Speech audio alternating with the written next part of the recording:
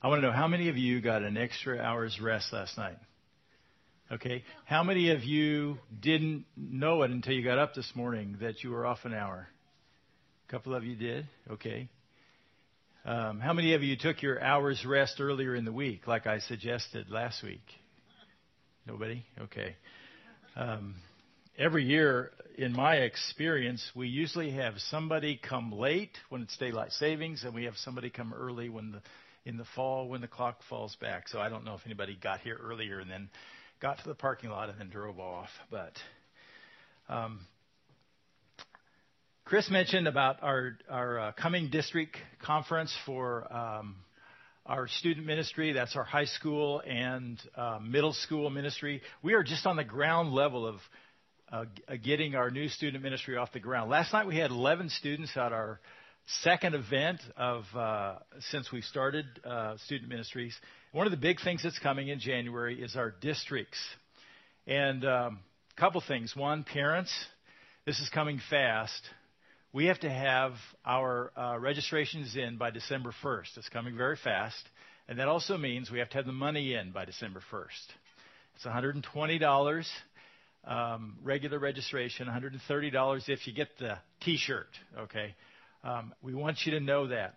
At the same time, I want you to know that we're establishing a student ministry fund.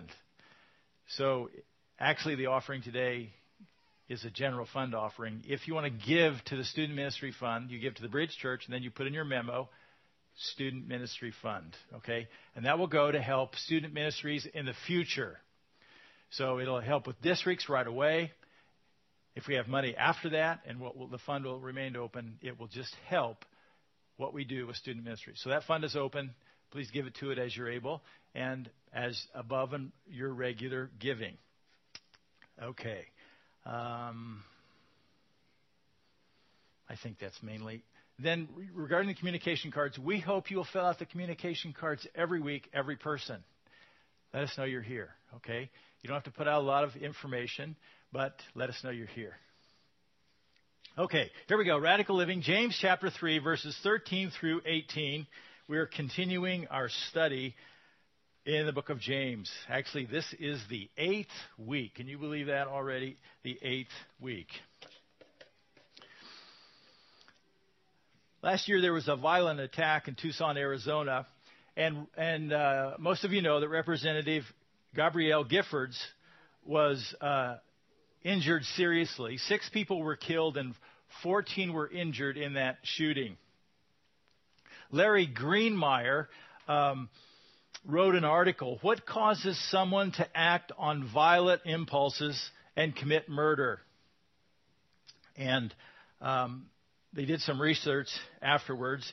And in the Scientific American published online, this article asks why some people can control their anger and frustrations, why others lack self-control. Why do some people have self-control? Why do others lack self-control? And then Marco Occabani, a UCLA professor of psychiatry, wrote this. Now listen carefully. About a year ago, I was at the World Economic Forum, and we had dinner with talks on intelligence. University of Michigan professor of social psychology, Richard Nisbett, and I've thrown out a lot of names, but this is the world's greatest authority on intelligence, at least some people think so. And here's what he had to say. He said, I'd rather have my own son learn self-control than be intelligent. If he could pick which his son was highest in, he said, I'd rather have my son learn self-control in life. He says, because the brain makes us easily susceptible to all sorts of influences. Watching a movie, showing violent acts predisposes us to act violently. Even just listening to a violent rhetoric makes us more inclined to be violent. Now, the Apostle James in the first century understood this. He understood the significance of self-control. For example, in James chapter 1, if you'll remember this, verse 26, James writes, if anyone considers himself religious, and we said devoted to Christ, and yet does not keep a tight rein on his tongue, he deceives himself, and his religion is worthless. He was talking about the need to control the tongue. Control. To be able to rein in your tongue and be careful about what it says. We're going to be in James chapter 3, and if you need a Bible, just slip up your hand. We have some guys ready to hand them out. They were ready a couple of minutes ago, and then I kept talking. So just slip up your hand if you'd like to grab one of the Bibles at the bridge. Now, last week we talked about the power of words. James chapter 3, the power of the tongue. How sometimes dangerous it is. Remember, we saw that video of Adolf Hitler, the power of words, and it's like a fire, and it can be very dangerous and can be set on fire by the course of hell. It can be used for evil as well as for good. And we talked about how important it is to be controlled by the Holy Spirit and to be led by the Spirit in our speech. As we come to our passage this morning in verses 13 through 18, I want to look at a paragraph that describes what we're going to talk about. A key right to talk is right thought. The tongue is contained in a cage of teeth and lips, but it still escapes. Think about that. Your tongue is in a cage right now. It's held back by your teeth and your lips. But it still escapes. It's not intelligence that keeps the lock on that cage. It is wisdom. That's what we're talking about today. A wisdom characterized by humility, grace, and peace. And that brings us to James chapter 3. And if you're following on your outline in your program, heavenly wisdom is displayed through a Christ follower's lifestyle. Heavenly wisdom is displayed through a Christ follower's lifestyle. Verse 13, who was wise and understanding among you? The question is, how can you tell if someone is really wise? And James asks us that question. Are you wise? Are you really wise? Do you really have understanding? That's a good question to examine ourselves about. The word wise means moral insight and skill in practical issues of life. Are you wise? Do you have moral insight? Do you have skill as it relates to everyday situations and everyday problems and everyday decisions? Understanding is the intellectual perception about life. It includes facts. It includes truth, information, knowledge. It's all kinds of ways that we can gather information and knowledge. Who is wise and understanding among you? Are you? Then James answers, true wisdom is demonstrated in the way someone lives. True wisdom is demonstrated in the way someone lives. Verse 13, he says, let him show it by his good life. You know, James is probably from Missouri or something like that. The show me state, he says, show me. Let him show it by his good life. I don't want you to say it. I don't want you to talk about it. I want you to show me. I want to see it in your life. He says, by deeds done in humility that comes from wisdom. If you've heard me talk about wisdom before, perhaps the best definition of wisdom that I know is to say that wisdom is the art of skillful living. This is kind of a definition from the book of Proverbs. The wisdom of God. Wisdom is the art of skillful living. He says it's demonstrated by the good life. It's about social conduct with people. It's not about living in an isolated world. It's about our relationships with people. That our social conduct is noble and honorable in every way. That our conduct with others is an example for others. It's a life worth duplicating. The good deeds. Wisdom is displayed by action, by our good deeds, the outgrowth of putting God's word into practice. Like being, from James chapter 1, James says, don't just be a hearer of the word, but be a doer of the word. James is about action. James is about good deeds like caring for the widows and the orphans, like not showing favoritism to the wealthy, like providing food and clothing to those in need. James chapter 2. Deeds that are done to honor God, not to make a name for oneself, not to seek recognition for self. And these deeds are done in humility. Humility is about having an appropriate view of yourself, not having a view that's too high, that's pride, and not having a view that's too low. This plagues some of us sometimes. Sometimes our view of ourselves, we have poor self-esteem, poor self-image, and we don't see the value that God places on us and understand who He is and what He's done for us and what we have in Christ. And we are able to have a proper self-view, proper self-esteem. So our deeds are done in humility, done to honor God. Okay, that's wisdom from above. Secondly, verses 14 through 16, earthly wisdom is displayed through self-centeredness and evil practices. Now we're talking about earthly wisdom.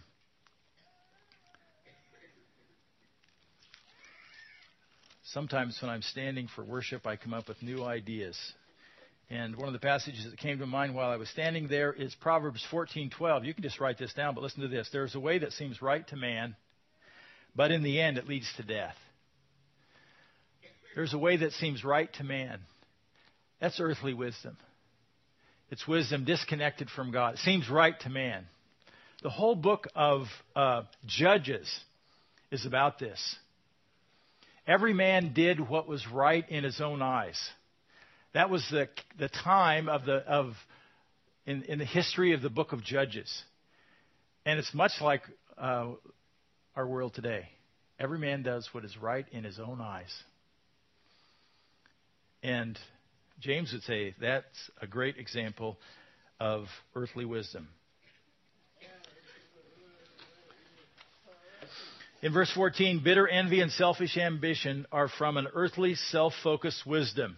James writes, but if you harbor bitter envy and selfish ambition in your hearts, do not boast about it or deny the truth. Apparently, there was some kind of competitive spirit in the church that James is addressing. Some were harboring bitter envy, bitter jealousy. And these are relational issues, by the way. So much about what James is talking about is how things work out in the church, how things work out in community, how things work out in the church family. And there were some harboring bitter envy. Some were selfishly ambitious. The word for envy may also be translated zealous. It is possible that James is confronting some who display an overzealousness for God. And you're saying, well, how can that be? Well, the way it was working out was they had this view of who God is and what was important to God, and it is becoming divisive. And there is there's a selfish ambition about it, and somehow that's not honoring God, and it's not humble, and it's not according to truth. And whatever is the issue here, James says it's earthly wisdom. And he's talking about that this earthly wisdom has selfish ambition. It's about promoting self and about seeking recognition for self. This is man's wisdom disconnected from God. Proverbs 26, verse 12 says, do you see a man wise in his own eyes? This is earthly wisdom. There's more hope for a fool than for him.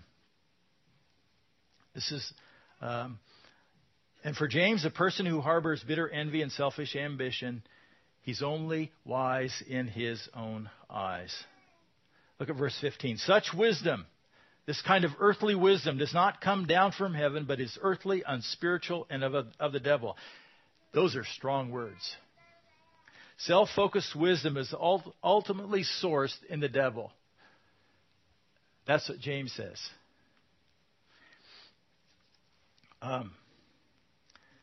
Such wisdom, a way of thinking, this worldview, this perception about I'm right, and this is why I'm right, that's disconnected from God. It allows for bitter envy. It allows for selfish ambition, and it's not from God. It's earthly. James says it's unspiritual. It's of the devil. Meaning, when we operate in this self-centered style, when it's about us, when we're looking for recognition, when we're getting ahead, we want to be noticed. James says this is consistent with the same way that the devil operates in bringing focus away from God. And he says he's of the devil. Demonic.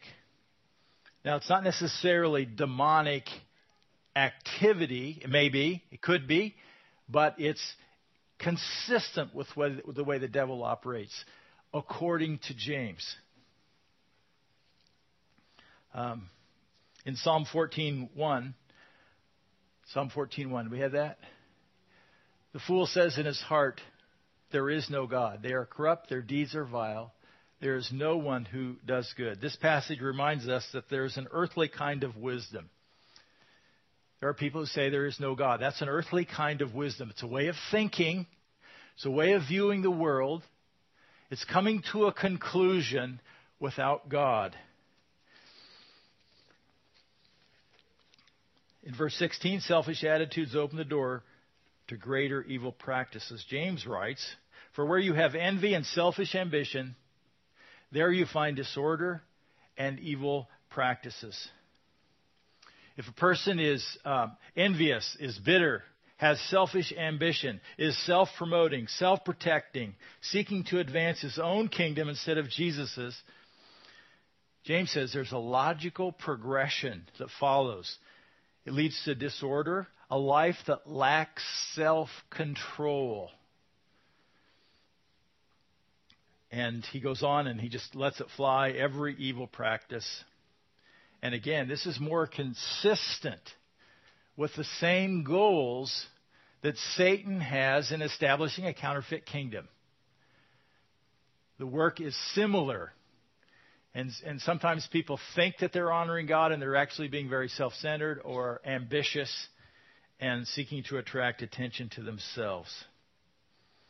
Proverbs chapter 3, verse 7 challenges us, do not be wise in your own eyes. James says that's worldly wisdom. Fear the Lord and shun evil, because that's going to be the source of wisdom. The source is going to be God. So be careful that you're not just wise in your own eyes. That's a real danger for us. We have a tendency to be common sense approached. There's some good things about that. We have a tendency to be practical without God. And that's not wisdom. It's only going to be a small part of where wisdom needs to go. And so James would say, test your attitude and your actions. Do they fit with God's viewpoint? And how do you know? Well, consult Scripture. You can ask God. Consult wise people. Is your decision, is your course of action, is it keeping with true wisdom? Verses 17 and 18, James instructs us, heavenly wisdom leads to a harvest of righteousness. Heavenly wisdom leads to a harvest of righteousness. And so we see in verse 17 that true wisdom is sourced in God. James writes, but the wisdom that comes from heaven, that's where it comes from. It's sourced in God. And when James speaks of heaven, he's talking about the place where God resides. And in the first century, a lot of Jewish people just referred to heaven when they wanted to talk about God because they were careful not to say his name. And so heaven was the place of God, and it's the source of true wisdom. Wisdom that comes from heaven, and he's going to describe that, and we're going to work through that. True wisdom comes from God, and it's the art of skillful living, the ability to navigate through life making wise personal decisions, making wise business decisions, making wise academic decisions, making wise career decisions, making wise dating decisions, and making wise parenting decisions, as well as making wise financial decisions. One of my favorite passages is James chapter 1, verse 5. And James says, if any of you lacks wisdom, he should ask God, who gives generously to all without finding fault, and it will be given to him. Scripture just is very clear. If you want wisdom, ask God, and he wants to give it to you. And sometimes we're looking for a magical answer, and sometimes it's waiting and watching and learning and trusting. And God gives wisdom, and he gives clarity and answer to prayer. But you have to ask. Sometimes we just jump and make decisions. We don't ask.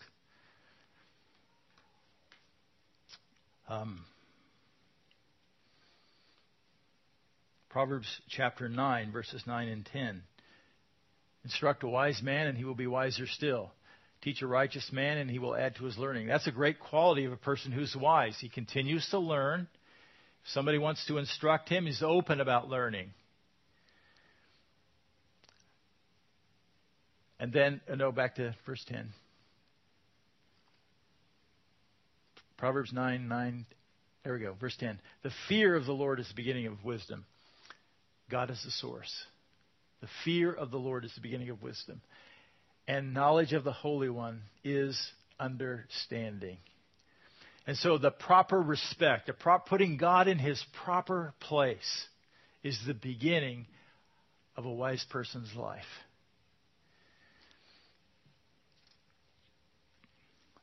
Verse 17, true wisdom is pure. James says, but the wisdom that comes from heaven is first of all pure. This distinguishes it from earthly wisdom. It has pure motives. There is no deceit, no cover-up, no ulterior motives. It is about honesty and integrity. It is pure. A life that's cleansed. And, we're going to be sharing in communion today and just after our message. And the Bible says we should examine ourselves before we come to communion. And our lives really should be pure. Well, how do we get pure? We have to be cleansed. We're cleansed when we understand that Jesus died for us and we place our faith in Christ. And we're saved from the penalty of sin. And in that sense, we're cleansed. But on a day-by-day basis, we sometimes mess up. Sometimes we fall. So we sin. And we need to be cleansed on a daily basis. 1 John 1:9. If we confess our sins. This is to believers. Believers only. This is not a non-Christian verse here. If we confess our sins, he is faithful and just and will purify us of all unrighteousness. And so, true wisdom is pure, clean, no deceit, no darkness, no twist. Matthew 5:8, Jesus said, blessed are the pure in heart, for they will see God. High value for Jesus, being pure. Also in verse 17, true wisdom is peace-loving. But the wisdom that comes from heaven is first of all pure, then peace-loving. Peace-loving is about relationships. It's about reconciled relationships. It's about spiritually healthy relationships. This is important. Spiritually healthy relationships. It's not about giving in to make somebody happy. That's not spiritually healthy. That can be very dysfunctional. It's not about one person going silent so that you won't make the other person mad. That's not a healthy relationship. It's dysfunctional. Some people have to choose to survive that way, but it's not what we're talking about as a peacemaker. Peacemakers at times have to speak the truth in love. They are wise. They're not about just trying to win the argument. It's about resolving conflict sometimes, being a peacemaker. It's not about winning, it's about resolving. And a high value on the relationship. Matthew 5, verse 9. Jesus said, "Blessed are the peacemakers, for they will be called the sons of God." One of the things as you read the book of John, you'll be amazed how many times James is alluding to what Jesus, his brother, said. He listened carefully. Verse 17 also, D, true wisdom is considerate, but the wisdom that comes from heaven is first of all pure, then peace-loving, considerate. It shows kindness and thoughtfulness to another, considering the needs of other. Considerate, very similar to what Paul writes in Philippians chapter 2, verses 3 and 4, where Paul says, "Do nothing out of selfish ambition or vain conceit, but in humility consider others better than yourselves.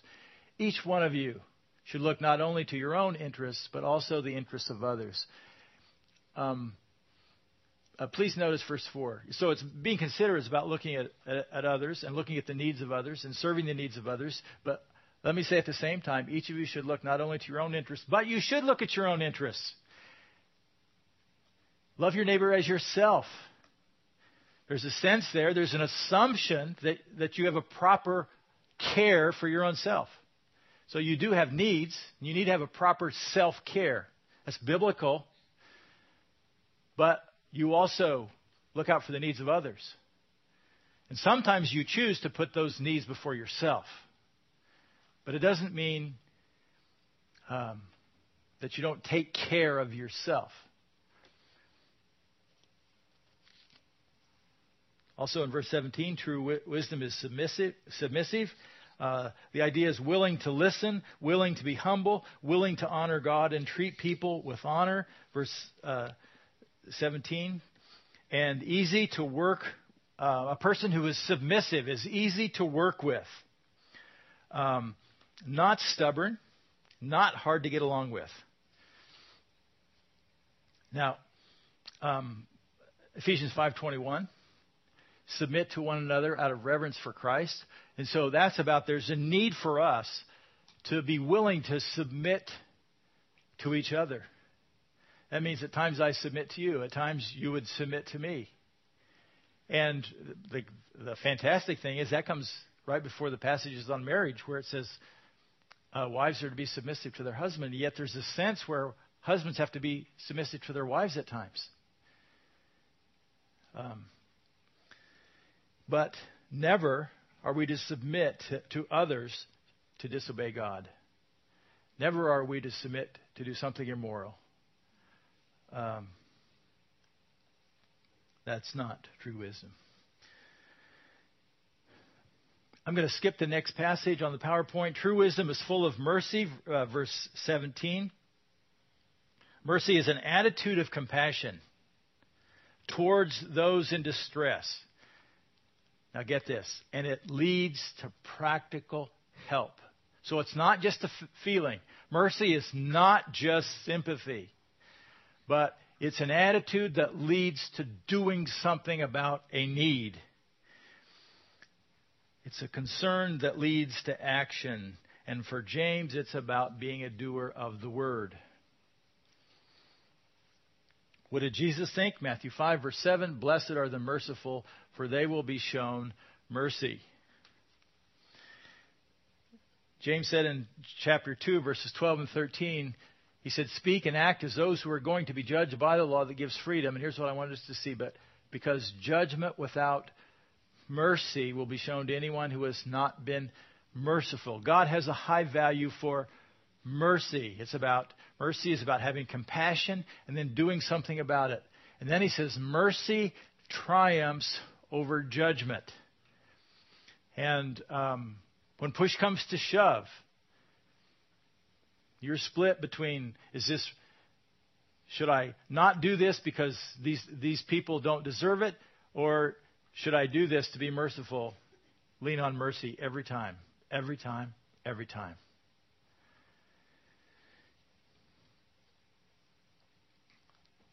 You You have to be wise on making choices about things that you give to. Mercy is not evaluating whether somebody deserves your help.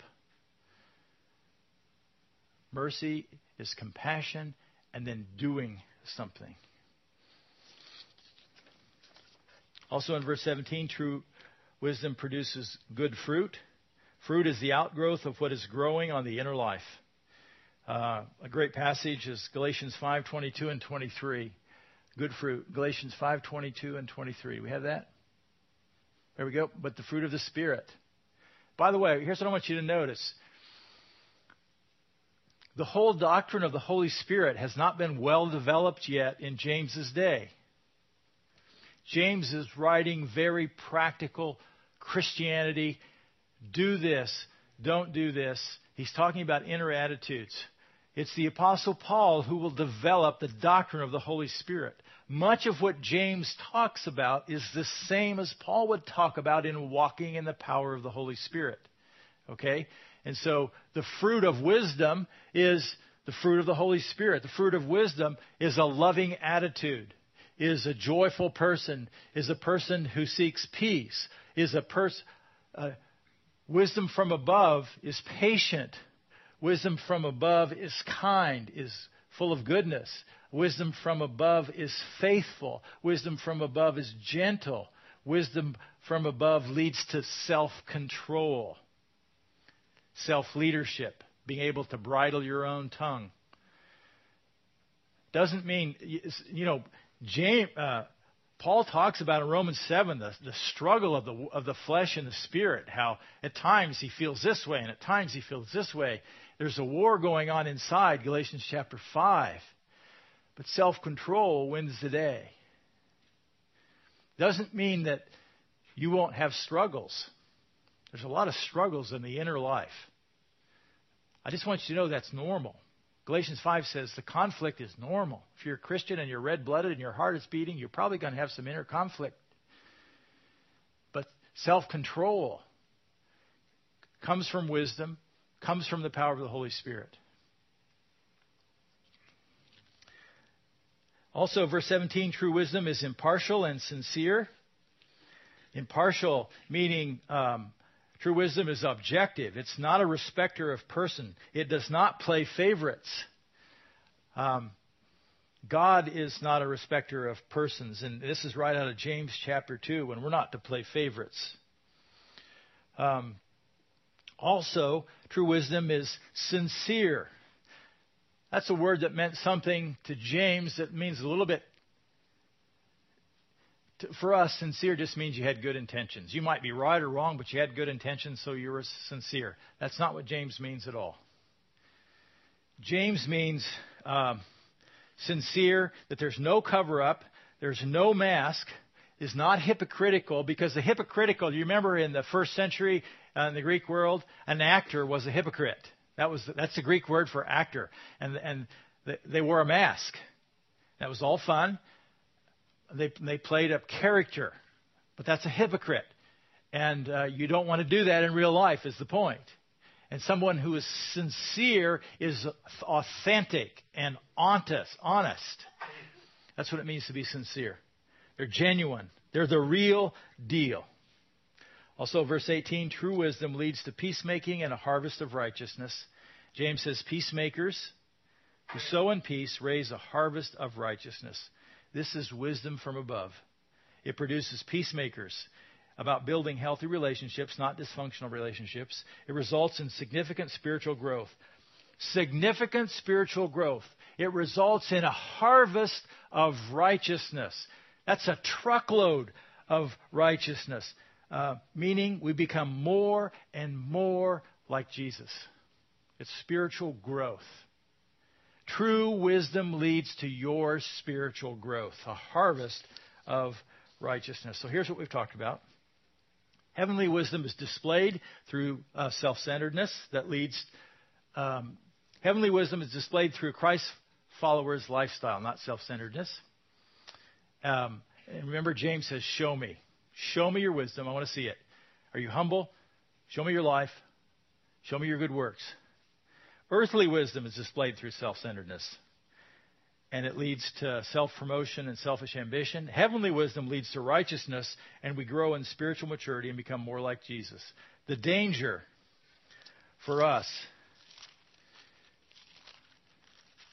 is to rely on our own strength. Proverbs chapter 3, verses 5 and 6, one of the best-known proverbs in the Bible. Trust in the Lord with all your heart, and lean not on your own understanding. In all your ways acknowledge Him, and He will make your paths straight. That is true wisdom. Trust in the Lord with all your heart, and lean not on your own understanding. Yes, use your understanding to make decisions, but don't lean on your understanding only. That's the biggest danger we have. It's easy to do it every day, to lean on your own understanding and not run it through the filter of truth, not run it through the filter of God's perspective, and just leave God out of the equation. So that's James chapter 3. Today, we're going to close our time with a time of communion, and I want to read about wisdom from another passage.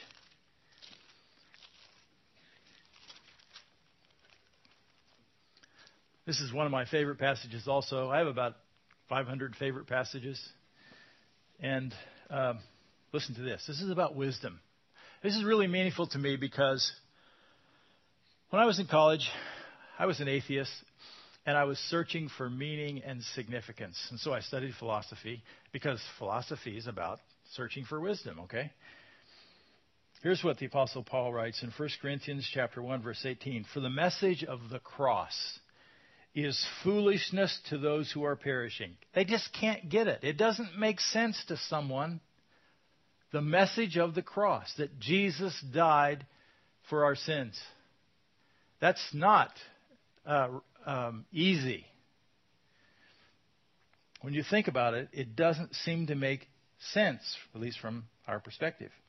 But to those who are being saved, it is the power of God. For it is written, I will destroy the wisdom of the wise, the intelligence of the intelligent I will frustrate. Where is the wise man? Where is the scholar? Where is the philosopher of this age? Has not God made foolish the wisdom of the world? For since in the wisdom of God, the world through its wisdom did not know Him, God was pleased through the foolishness of what was preached to save those who believe.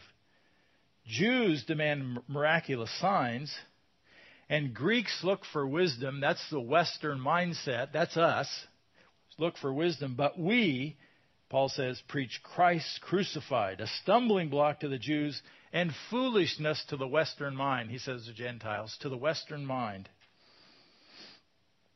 But to those whom God has called, both Jews and Greeks, Christ, the power of God and the wisdom of God. For the foolishness of God is wiser than man's wisdom, and the weakness of God is stronger than man's strength.